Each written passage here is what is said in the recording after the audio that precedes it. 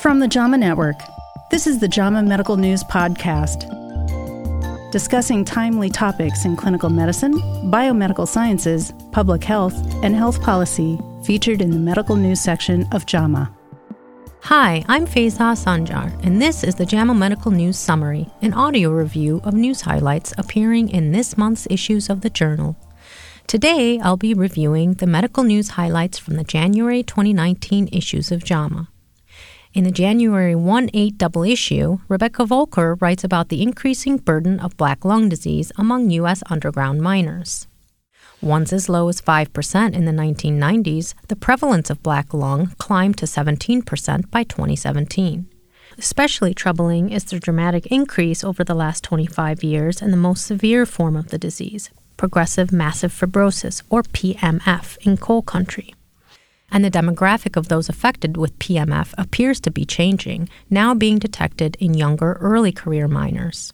But despite these trends, many miners do not participate in free lung disease screening initiatives for fear of losing their job. A complex brew of social, financial, and environmental factors pose challenges for physicians treating patients with black lung. In cases where a patient decides to file federal disability claim after diagnosis, physicians also face the added pressures of participating in that legal process. In the midst of all of this, physicians are implementing initiatives to help get the word out about the resurgence in black lung disease and assist miners in getting screened. To learn more, read the full article in our first issue of 2019. In the same issue, Rita Rubin interviews Nobel Peace Prize winner Denis Mukwege, MD, PhD. Dr. Mukwege, a gynecological surgeon, recounts his early childhood experiences that led him to medicine and describes the work that he continues to do treating survivors of rape and torture at the Panzi Hospital of Bukavu in the Democratic Republic of the Congo. When we start the hospital, of course, we're just treating women on the medical side. But very quickly we discovered that the medical treatment was not enough, because after to treat them surgically or to treat infection, most of women were just around the hospital seeking other care, because it was something we at this moment we didn't really get experience of the psychological trauma. And when we understood that the big problem also was after to be raped in public, rape in front of the children and husband and the community, women were not really very ready to go back in their community with the stigmatization. So at this moment, we create a unity of psychologists and psychosocial assistants. After 2 years, we find that women were really better psychologically and physically. But the big question was, how I will go back in my community when no one will accept me. I'm stigmatized. I'm rejected by the family and so on. The only one way to get them return back was to give them the economical autonomy and try to talk with the community so they can accept them, because it was not their fault to be raped, but it's because the community, the society didn't protect them.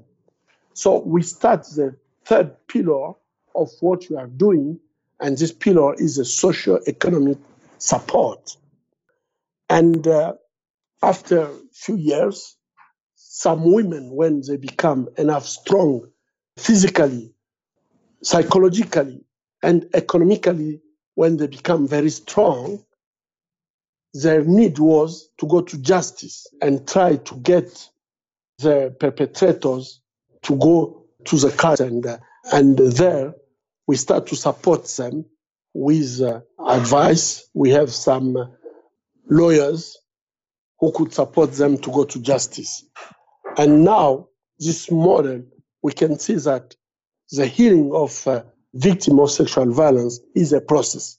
And this process is not only medically, but it's also psychologically, economically, social, and legal. He also describes how rape has been used as a weapon of war. In our country, the economy is on the shoulder of women. And when you destroy them, they become sick. They can't produce. So economically also, you destroy the community. So you can see with all these consequences in destroying women, you can get the same consequences as the consequences that you can get with classic weapon. But also, these consequences can go to generation to another generation. Because when they have AIDS, for example, they can also transmit the AIDS to the next generation. So I can say that this weapon is one of the terrible weapons, even if sometimes we don't really take care enough about the use of rape as a weapon of war, but it can destroy for a long time, destroy the social fabric, destroy the economy, destroy the population. So I think that we should be more carefully about to fight against this weapon, which is a terrible weapon. After an assassination attempt on his life in 2012, Mukwege left Congo thinking he'd never return, until his patients convinced him to come back. What happened with my patient, when they start to ask me to come back, and I didn't respond, I didn't answer to their demand, they wrote to the president of Congo, and the president didn't answer. So they write to the Secretary General of the UN, they didn't get answer. And what they did was so touching for me, because they said, okay, no one wants to help us, so we'll do it ourselves. We'll organize ourselves to get Dr. Mukwege back because we need him and we will protect him. At this moment, they start to sell fruits and vegetables, and each Friday come with $50 at the hospital. And they said, we will come every Friday until we'll get the ticket to him to pay his ticket to come back. And for me, when I just thought that all these women don't have $1 per day for their own life, but they could get $50 per week, of course, 100 of them, but to get $50, for me, it was so touching that the women I treated could get this idea and just say, if no one wants to help us, we will do it ourselves. So I just feel that how can I protect my life? Only my life. It's just a single life to compare with thousands of women who want me to come back to just treat them. And they said, we'll protect you. Come back, we'll take care of you.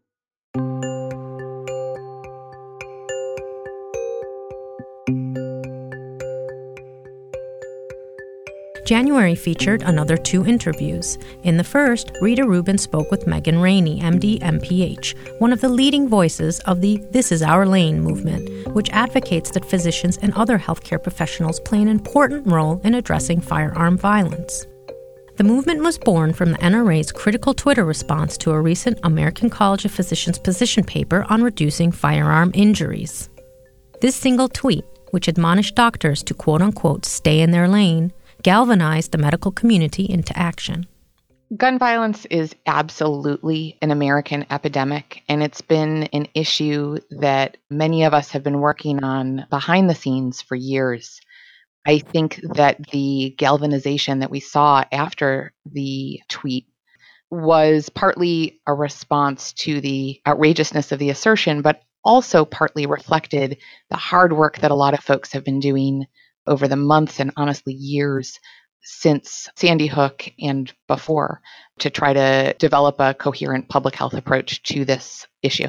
According to Rainey, the movement hopes to raise awareness of firearm violence as a public health problem, among other goals. So one of the neatest things about This Is Our Lane is that it was this beautiful organic movement that grew off of the work that many of us have been doing for years to talk about gun violence as a public health problem, but in a way that brought in folks from across the country and from both sides of the political divide that's been plaguing our country to really take a stand to say that, again, this is about patients and about human lives. I think we will figure out in the weeks and months to come what the next steps are, and there are many of us working on that. But I think that for all of us that have been involved, our biggest goal is to save lives and prevent injuries. There are going to be folks working on that from a lot of different directions. For some people, it's about continuing to keep this public health issue in the public eye. For some, it is about federal funding or, again, non-federal funding, with private sector funding being a really critical part of this solution, certainly right now and possibly forever. It's going to be about education of physicians and patients. It's going to be about improving care for survivors. At the end of the day, what I hope will come out of this movement is a collective commitment to the fact that it doesn't have to be this way. We don't need to approach gun violence as a political problem. And with the other folks involved with This Is Our Lane, as well as various collaborators across the country, ranging from a firm to folks at the University of Michigan involved with the FACTS group, to folks at University of California, Davis with the What You Can Do initiative, to a group of med students called SAFE. There are a lot of us working very strongly together to try to move the needle, to decrease gun deaths, so that next year or in 2 years or 5 years, we can look and say, not that we've gotten this down to zero, but that we've started to make some real progress in reversing this epidemic. In the second interview, Jennifer Abbasi spoke with Rebecca Thurston, Ph.D., about her recent study published in JAMA Internal Medicine that found sexual harassment and assault were associated with worse midlife health among women.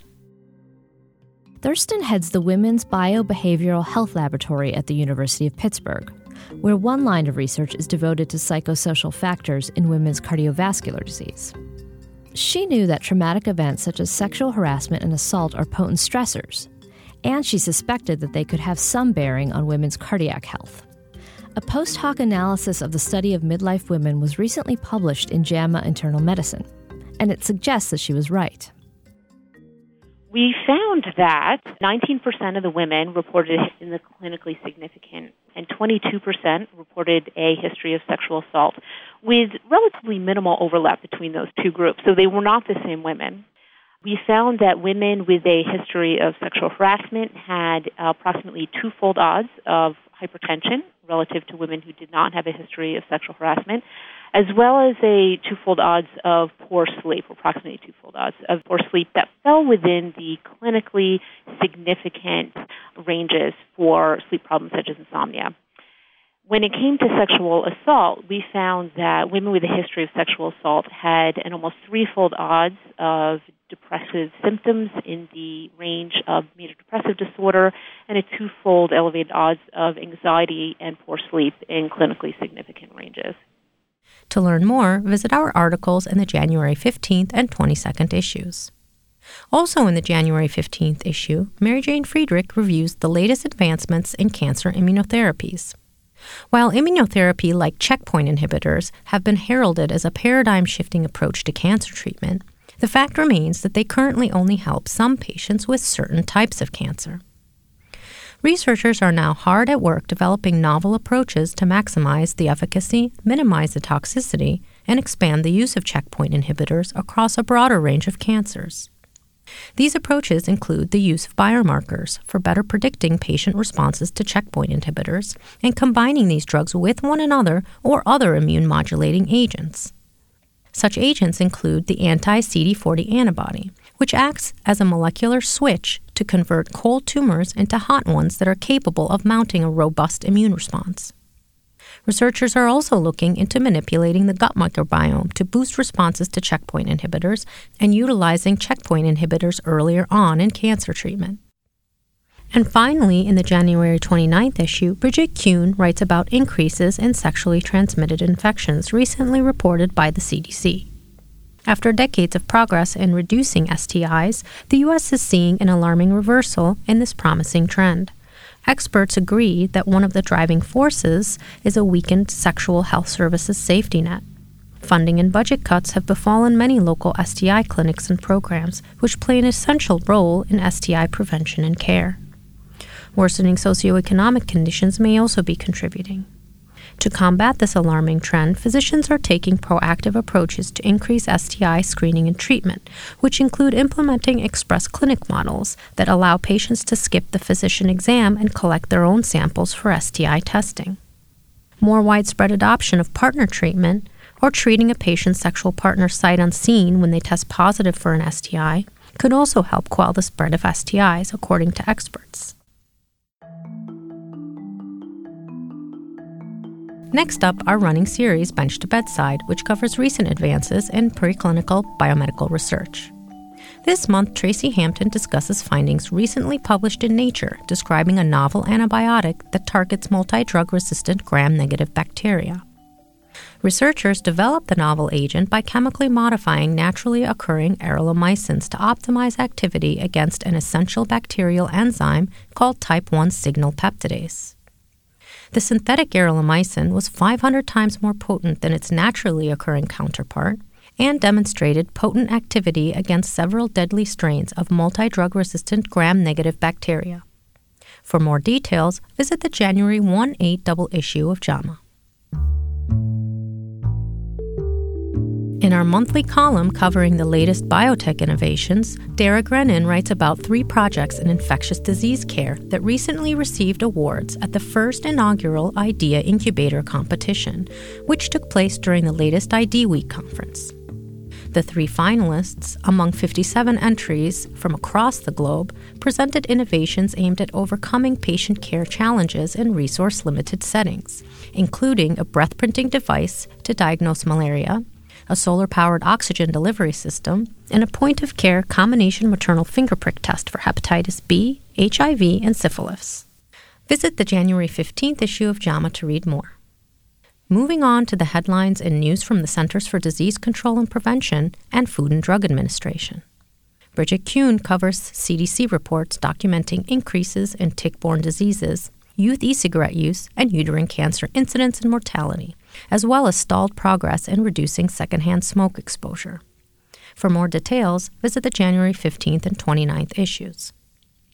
Rebecca Volker reports that the FDA approved the first biosimilar to rituximab for treatment of non-Hodgkin lymphoma. In other headlines, the FDA also announced the approval of 2 new acute myeloid leukemia treatments, and amifampridine for adults with the rare muscle weakening disease Lambert-Easton myasthenic syndrome. For more details, visit the January 1/8 and 22nd issues. And last but not least, in the same issue of JAMA, Anita Slomsky reviews findings from 5 recently published randomized clinical trials. Among them, a study in the New England Journal of Medicine found that peanut oral immunotherapy successfully desensitized children and adolescents allergic to peanuts. In other clinical trial news, the novel antibiotic zoliflodacin was effective in treating uncomplicated cases of gonorrhea, and hypnotherapy was more effective than educational supportive care in relieving symptoms of irritable bowel syndrome. For more details on these and other trials, visit our Clinical Trials Update column. For more in medical news, including the JAMA Forum, Global Health, and Health Agencies updates, please visit our January issues online at jamanetwork.com. That's all for this month's medical news highlights. Join us again next month for another episode of the JAMA Medical News Summary. To listen to more podcasts and subscribe, go to jamanetworkaudio.com. You can also find us on Apple Podcasts, Stitcher, Spotify, or Google Play. Audio production for this episode was by Michelle Krasinski. This is Faiza Sanjar, Director and Editor of JAMA Medical News. Thanks for listening.